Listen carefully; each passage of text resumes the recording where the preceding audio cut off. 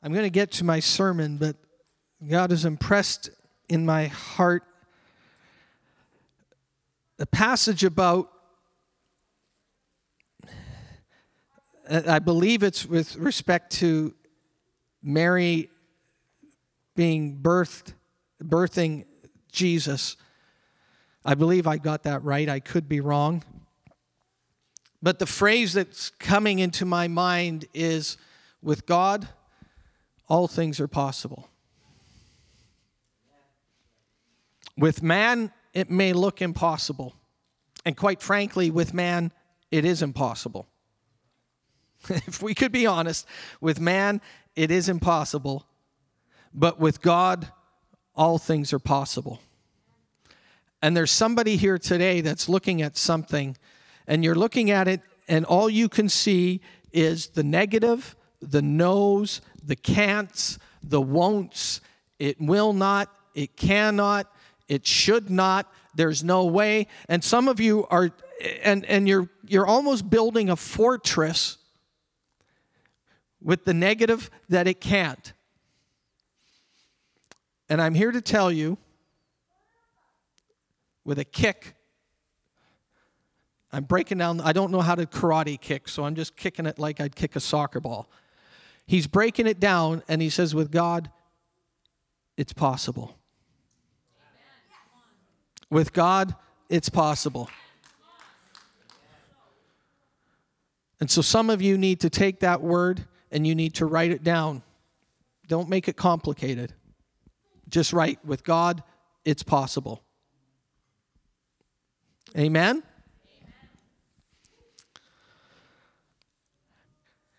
Well, this sermon today is going to complete the series.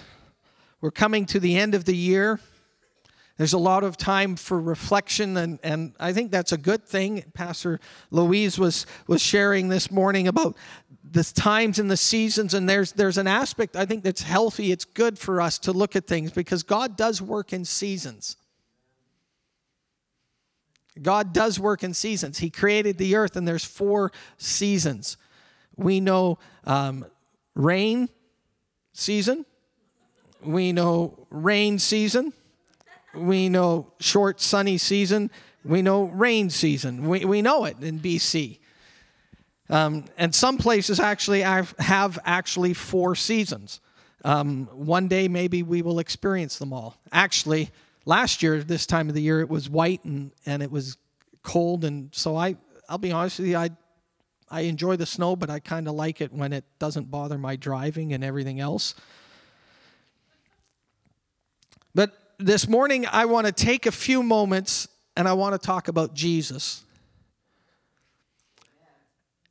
And I'd like to ask a question of you this morning, in all honesty. And sometimes as a pastor, you get up here and you look and you go, well, I know everybody here is a believer. So I'm not asking you if you're saved or anything like that, but I want to ask you a question. Does Jesus govern your life?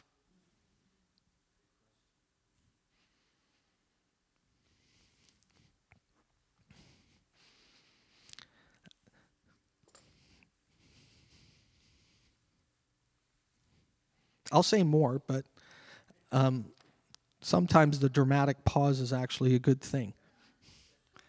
Does Jesus govern your life?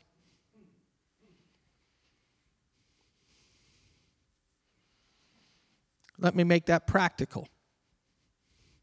What's the first thing comes to your mind when somebody does you wrong?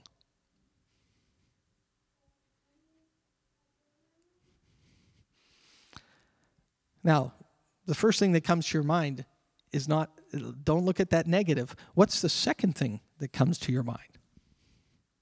Because sometimes the first thing that comes to my mind isn't positive. But I have an opportunity at that moment to have the second thing come to mind and erase the first thing and beat the first thing and live victorious. Have you ever said, I shouldn't say this, I shouldn't say this, I shouldn't say this, oh, I shouldn't, and then you say it? Have you ever, and it's like, I've done that, and it's like the moment it's coming out of my mouth, it's like, oh, I'm going to regret this. So sometimes it's not the first thought that gets us in trouble. Sometimes it's the second or third or fourth thought that gets us in trouble. And I would suggest to you, when I ask the question, does Jesus govern your life? It's when you get to question number 2 or thought number 2 or thought number 3. Is it now turning the course, and is it going to be good? Or is it going down that bad, slippery slope of it's like, oh, I'm going to ask for forgiveness later, but I got to do this now.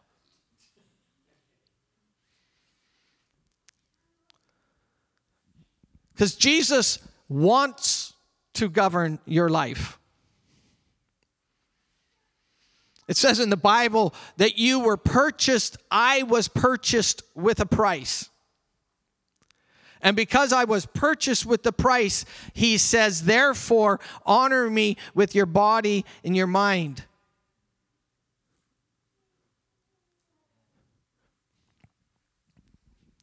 In today's world, we get it's so easy to make excuses. It's so easy to reason out why Jesus didn't govern me that moment. It's so easy. Well, that's the way I grew up. I've always dealt with it that way, so I just went and did it again.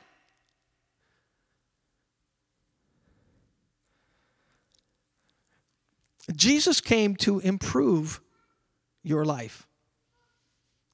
Jesus came to improve my life. And I would suggest to you, as he improves our lives, it will affect the lives of those around us.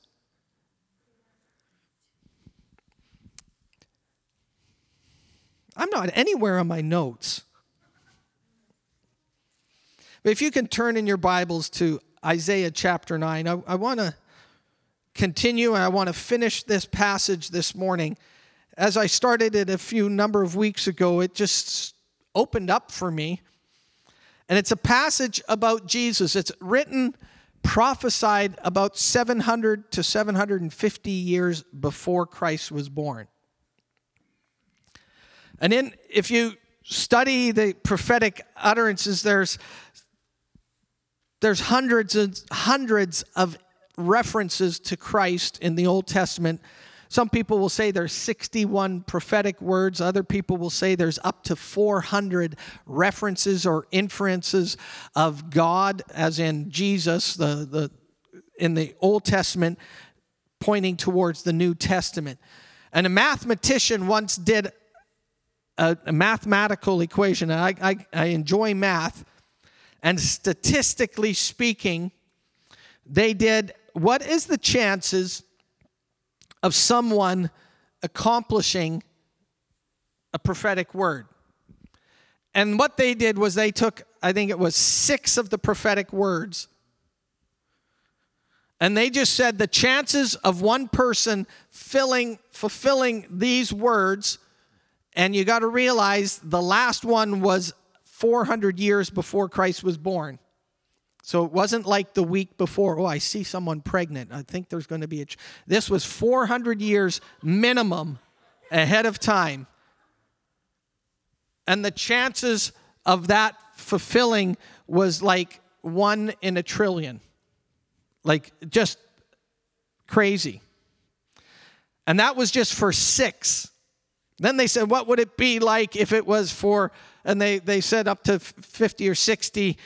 And the one mathematician came up with an answer, and it was like 1 in a trillion, in a trillion, in a trillion, in a trillion. And it just went on and on and on.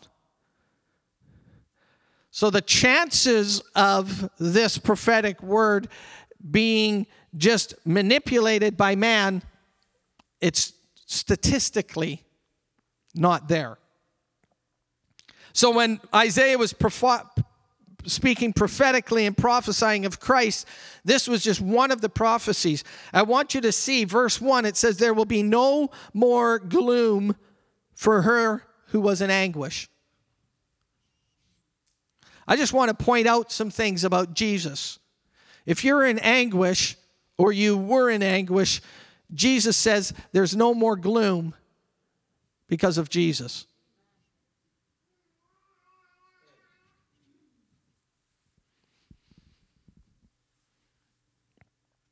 You might feel like there has been earlier in times earlier, but he says there's not going to be there will be no more gloom for her who was in anguish. In verse 2, it says the people who walk in darkness will see a great light. Not a great darkness, a great light. In John 1:1, it says he was the light, and that light was the life. He connects light and life together.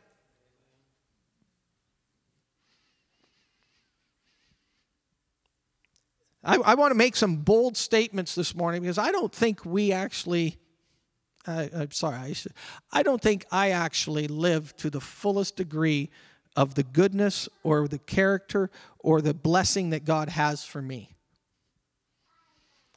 According to this word, it says, those who walked in great darkness saw a great light. I believe that when Jesus enters a situation, light enters the situation.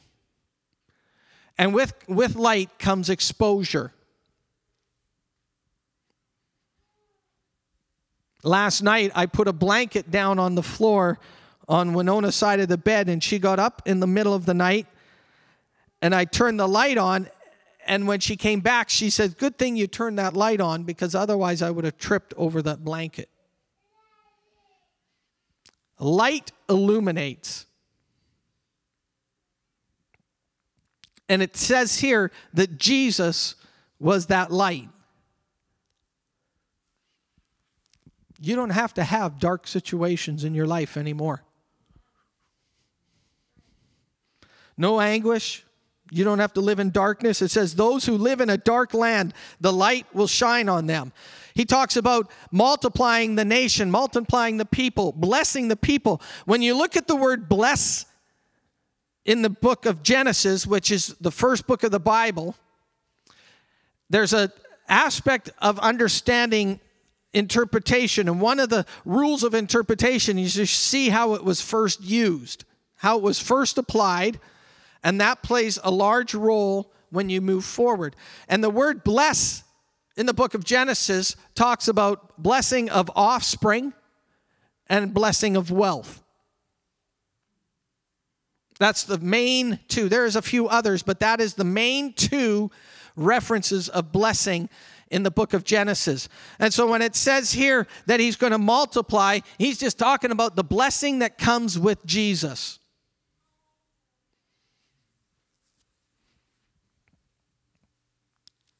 So there's no more anguish. There's light. Verse 3, he's going to increase your gladness. This is what Jesus did. And I'm not talking about just him being a little boy. Sometimes our thinking can be so linear. And we think, oh, Christmas time, this is the time we celebrate his birth. No, we need to celebrate him. I'm thankful for his birth, but I'm thankful for him, Jesus. I'm thankful for all that he did. One year we might do a celebrate Christmas in July, just to mess with us. Decorate, put a tree up, do some Christmas carols in July. Oh, I know Pastor Daniel's all on that. He's already going, okay, He increases the gladness. Verse 4, he breaks the yoke of the burden. He removes the staff that was on the shoulder and the rod of the oppressor. He breaks that, and he turns around all of those things for your good, and he makes it fuel for your fire. This is just 7 verses talking about Jesus. What a picture of our Savior. Verse 6 says, for a child will be born to us. And that talks about humanity. And then it says, and a son will be given to us, talking about the deity. And you see the combination of humanity and deity. And you see this amazing picture and of words, and his name will be called Wonderful Counselor, Mighty God, Eternal Father, Prince of Peace. These are pictures of Jesus. These are words that describe Jesus. And I've said it many times, but a name removes chaos. So when you say Wonderful Counselor, you're talking about Jesus. That removes the chaos. You don't have to have chaos anymore because the Wonderful Counselor is there. Prince of Peace actually is the peace, the Prince of Peace. Prince is somebody that's a warrior. And so what does the Prince of Peace do? He breaks those things that establish or that try to make chaos. He breaks that and he establishes peace. Peace is not the absence of those things, it's the presence of him. And because of him, chaos is broken. You don't have to live with dueling thoughts. You don't have to live with competing thoughts. You don't have to live with things in your mind that you can't shut down. Why? Because the Prince of Peace is my Jesus. And he rules over that.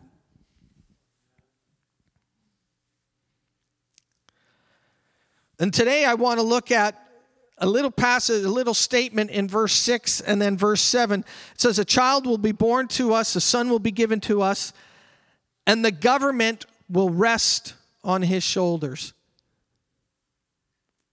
And it's interesting, it says rest on his shoulders because a couple verses earlier, he talks about the oppression, and he pictured it with the children of Midian that Gideon was involved with and the oppression that they had. And they had to hide in order to live. They were hiding. They weren't living natural lives. They weren't living real. They were hiding in caves. He was threshing his wheat in a wine press. And the oppression of the enemy, and the staff on their shoulders, the strife and the heaviness. And it says here, he uses the same word shoulders, but here he talks about the government resting on his shoulders. Jesus. I find this interesting because we have pictures of what he's going to do, but we also see pictures of how far he'll do it. God did not send Jesus just for a moment in time. He sent Jesus to affect eternity.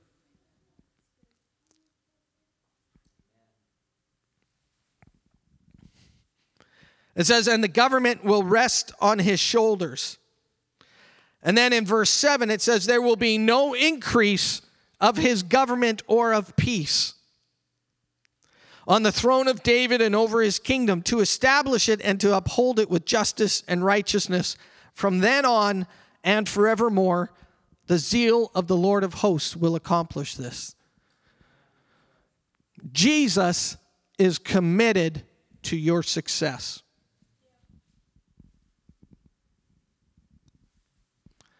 He's more committed to your success than you are. Why do I say that? Because we make a mess of things. He did not make a mess. He did it once. He did it for all. Jesus is committed to your success.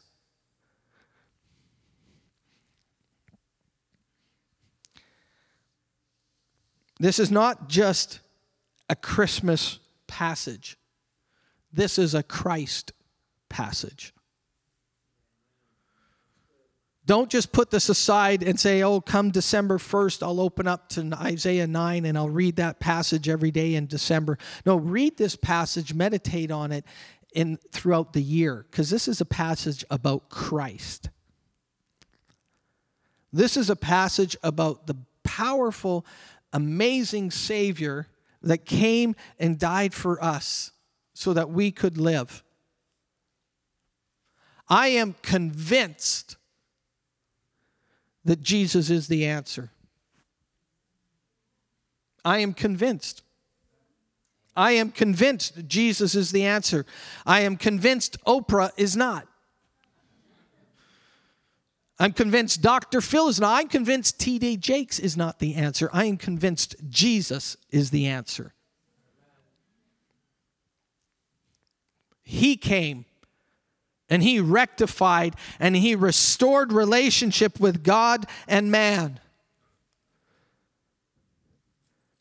And the work that he did was an all-powerful work, and it doesn't fade out. It doesn't lose its power. It is just as effective today to save a soul, to give you light, to give you no more anguish. It is just as effective today as it was 2,000 years ago. His government. What is government? Government is something that rules a nation or a people. Now, I'm not going to get political on you because there are many different views on what government should do and how government should influence our lives, but I know a few things. One of the things is government is there to protect the people. That I do know.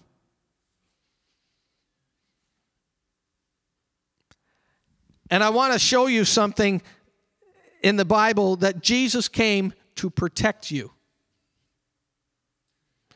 If you read this passage in another version, one of the versions says it's the responsibility of complete dominion will rest on his shoulders. Jesus is responsible for your well-being.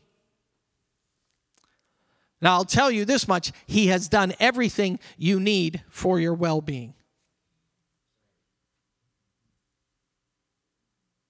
Everything you need for your well-being, Jesus has paid for, provided, and been responsible for.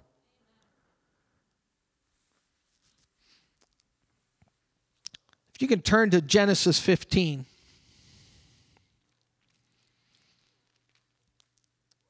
You can see this throughout the Psalms, but I want you to see it in Genesis 15, verse 1. This is a picture of how Jesus governs his people. In verse 1 it says, "And after these things the word of the Lord came to Abram in a vision, saying, 'Don't fear, Abram, I am a shield to you.'" What is that? That's protection. He's a protection. He says, "And your reward shall be very great." In some versions it says, "I am a shield to you and your very great reward." In the government of Jesus, we have protection and we have a reward. Blessing. If you read the rest of that chapter, Abram is still going, "Lord, how can this be? You've said I'm going to have children, but it's just not happening." And God says, "You know what? I want you to bring." Abram talks to him, and in verse about 8 or 9, he says, "How can this be?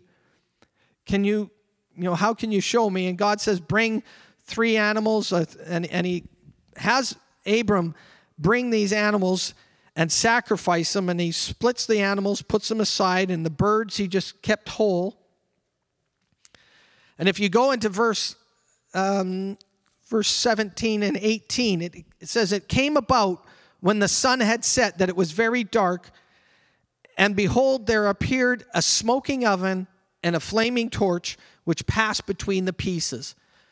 Now, the way covenants were established in the Old Testament times and in the ancient times was they would split the things and they would walk down the middle. So here is God, and he is walking down the middle. I want you to see something about how God is committed to you, how greatly he's committed to you. In the next verse, it says, "And on that day the Lord made a covenant with Abram, saying,"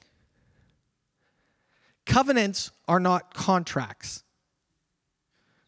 Contracts you negotiate. Contracts are, "I'll do this for this sum," or "I will provide this and you will do that." In this passage, when you read this, it says God came and God made a covenant with Abram. And if you read it, God just says, "This is what I'm going to do." And the best way I can explain that in natural terms is the marriage covenant. I did not negotiate to marry my wife. It wasn't a contract that we negotiated. In fact, I said to her, I am committing myself to you, and I got down on my knee and I said, will you marry me? And when I asked that question, what I was doing was I was making a covenant to her. Whether she responded or not, my initial covenant was, this is what I will do for you. We didn't sit and negotiate. We didn't have a prenuptial agreement. We didn't have all these, well, this and this and this and let's.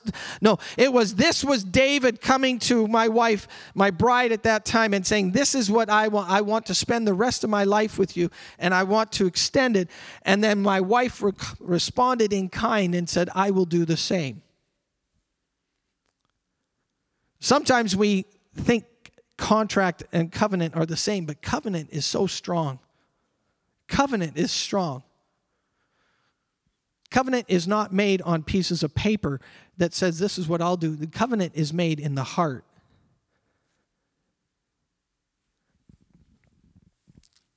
And that's what I said earlier. Jesus is committed to your success. He's covenanted to your success. In Philippians 1, Paul is writing to the Philippian church, and he's greeting them, and he's telling them how he's joyful about hearing about how they're doing. And then he says in verse 6, he who begun a good work, he says, I'm confident of this very thing. He who began a good work in you will complete it to the day of Christ. Jesus is committed to you. So not only did he show up as a child and as a son, but he came to rule and to reign. And in this passage in Isaiah that we were looking at, we saw all these things that we do. And then it says, and of his government. And one of the phrases, it says government and peace. Who here would like peace? Man, I like peace. I like peace. It's like, it sure beats war. Sure beats conflict. Jesus came so that your mind doesn't have to be in conflict anymore. I keep coming in, as I'm saying this, the Holy Spirit just keeps bringing up the word in the mind. Because I think sometimes we can see the physical aspects of battles, but there's a mind battle that we don't always see. I'm here to tell you that Jesus came and defeated that so that you could have peace in your mind. He is committed to that. He's committed to that.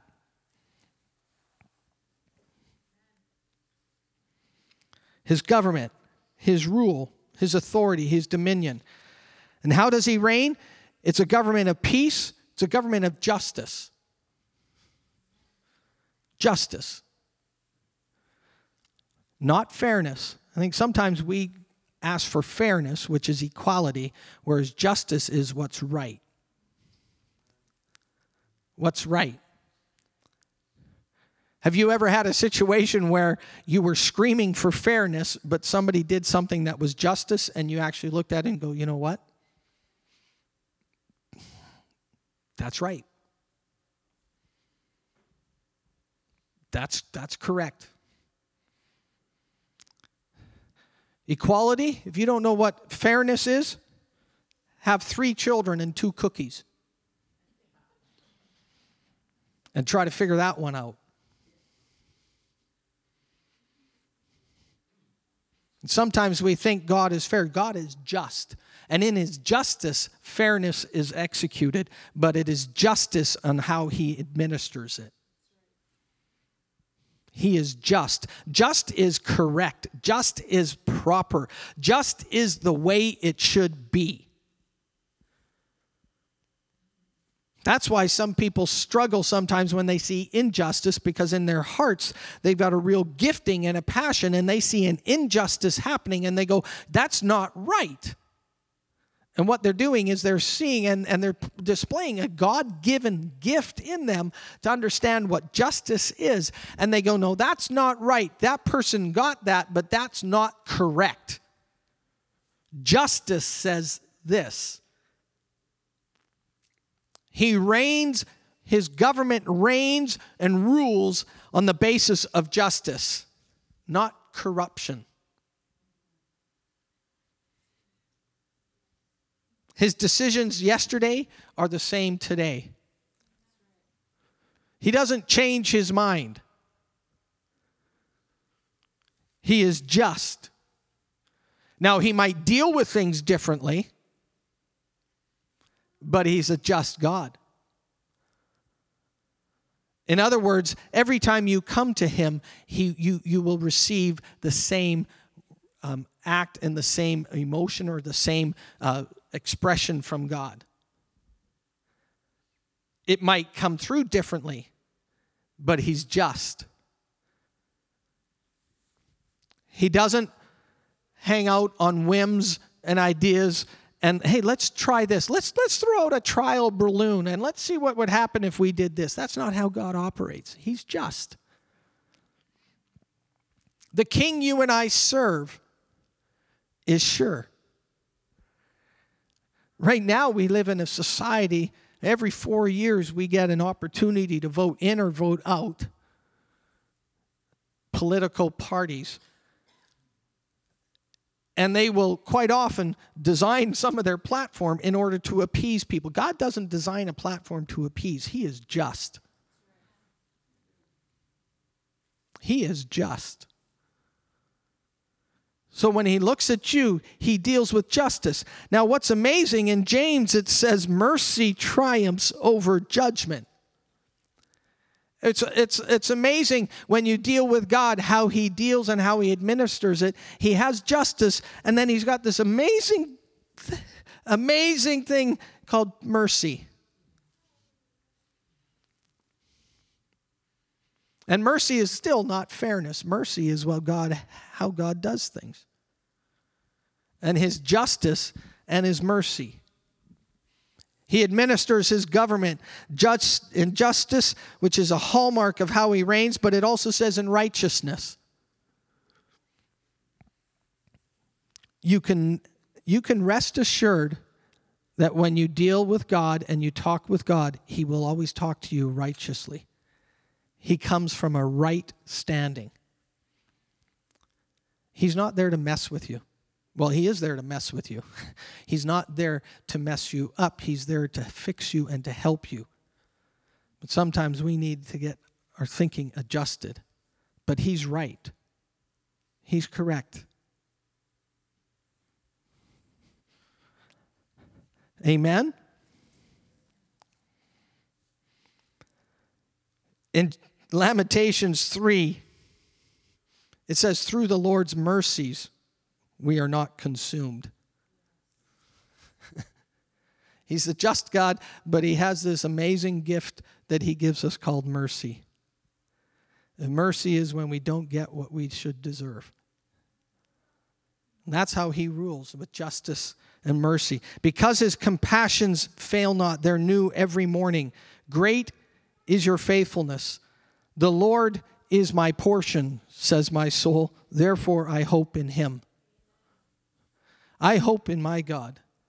I'm reminded of the passages in the Bible where David was confronted by the prophet, I believe it was Nathan, and given a choice and said, listen, you've sinned, and here are some options you have. God gave him some options of how to deal with the sin. And David looked at the options, and one of them dealt with humanity, and another one dealt with God. And he says, you know what? I'm going to go on the God side of this correction, because who knows, maybe his mercy will actually lighten the load. Have you ever had a situation come that you said, this is what I should get, but by the grace of God, I only got that? And anybody know what I'm talking about? I should have. I remember once I drove my car too fast around the corner and it was icy out, and I literally went around the corner, I hit the shoulder, and there was a bank that went down, and I literally felt the vehicle just grab. Somehow, it grabbed traction, and it came back on the road. And I shook and shaked for about 10, 15 minutes after that, because I knew physics said that it should have gone over the edge, but for some reason it hit that spot, and I believe angels came and they just grabbed it and pulled it and put it back on the road. You say, well, how do you know? Well, listen, I'm going to get the DVD when I get to heaven, and I'm going to ask for it, because I believe I should have had that, but his mercy was, David, here. And so when I see that, I go, the Lord is my portion. I don't know, but I'm going to serve a God that's like that. Amen? I'm going to serve a God that is compassionate. And he says, the writer of Lamentations, through the Lord's mercies were not consumed, because his compassions fail not. They're new every morning. Great is thy faithfulness. We sing that song, Great is thy faithfulness. It says, the Lord is my portion. Yeah, the Lord is my portion. I am so thankful, because if I was left to my own devices, I would have made a mess. I would have this happen or that happen. I think when we get to heaven, and this is just my conjecture, but I think we're going to have a coffee break with our angels, and they're going to go, remember that time? I go, oh, how about that time? I've had a few situations where I'm thinking, that should not have happened, but I thank God that he protected and had mercy on me. Come on. Do we serve a good God? This is how Jesus improves our life. This is how Jesus affects our life. So earlier I asked the question, does Jesus govern your life?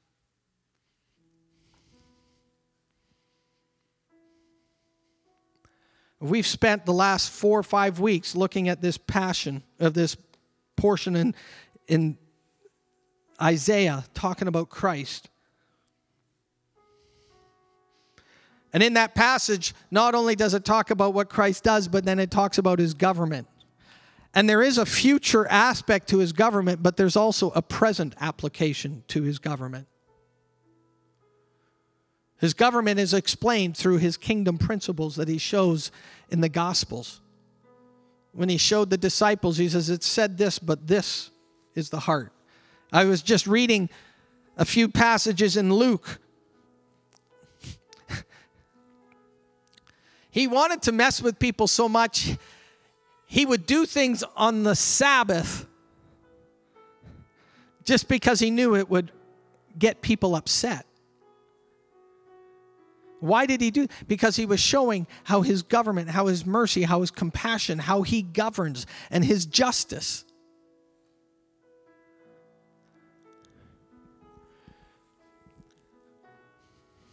And what is amazing is the last portion, the last phrase in this passage in Isaiah, it says, and the zeal of God will accomplish this. When I said God was more committed to your success, he is passionate about your success. He gave his life for you to live a life of success.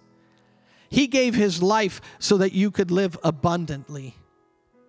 He gave his life so that you could live above those situations that used to tear you down. He gave his life so that the oppressor that used to oppress you is broken, smashed, and does not need to be put together. He gave his life so that you do not have to live in anguish anymore. He gave his life so that those things that used to be dark now can be turned on by the light of his goodness and his aspect and his being in that situation. We serve an amazing God. Amen? This morning as we were worshiping, we had 3, 4, 5 verses. I found that very amazing and kind of neat. Because I believe God is speaking to us. I heard the words increase. I heard the word abundance. I heard the word more. I heard the words that we're not just limping through this year, but we come through this year stronger. And His grace. Why? If I could humbly submit, not because of you, because of Him. He governs my life. So this morning, if I can sum this up, I'm just in awe of who He is. I'm in awe of my Creator. That He would commit Himself to me, knowing that I make mistakes. And He'd say, listen, I'm going to serve you and I'm going to protect you. I'm going to pull you out of those things and I'm going to govern your life. My government, it rests on me. Those responsibilities are mine. And it's going to be meted out in justice. And it's going to be meted out in righteousness. And it's not going to see any end. He says, and not only that, but I'm so passionate about it. I'm zealous for it. The zeal of that is what's going to accomplish it. I am passionate about seeing you succeed and you growing and you winning in life. Amen? You stand.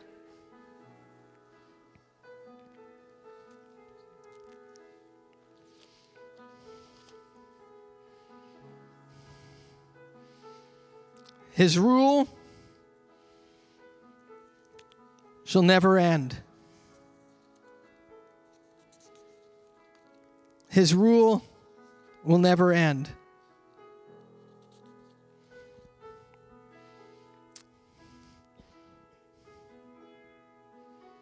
As the song is playing right now, I've had a lot of fun preaching this passage. But I don't want to just miss all those great things He does. I want to take a moment and say, Lord, would you govern my life? I thank you for everything that you say and everything that you do. But Lord, I need to get better at this.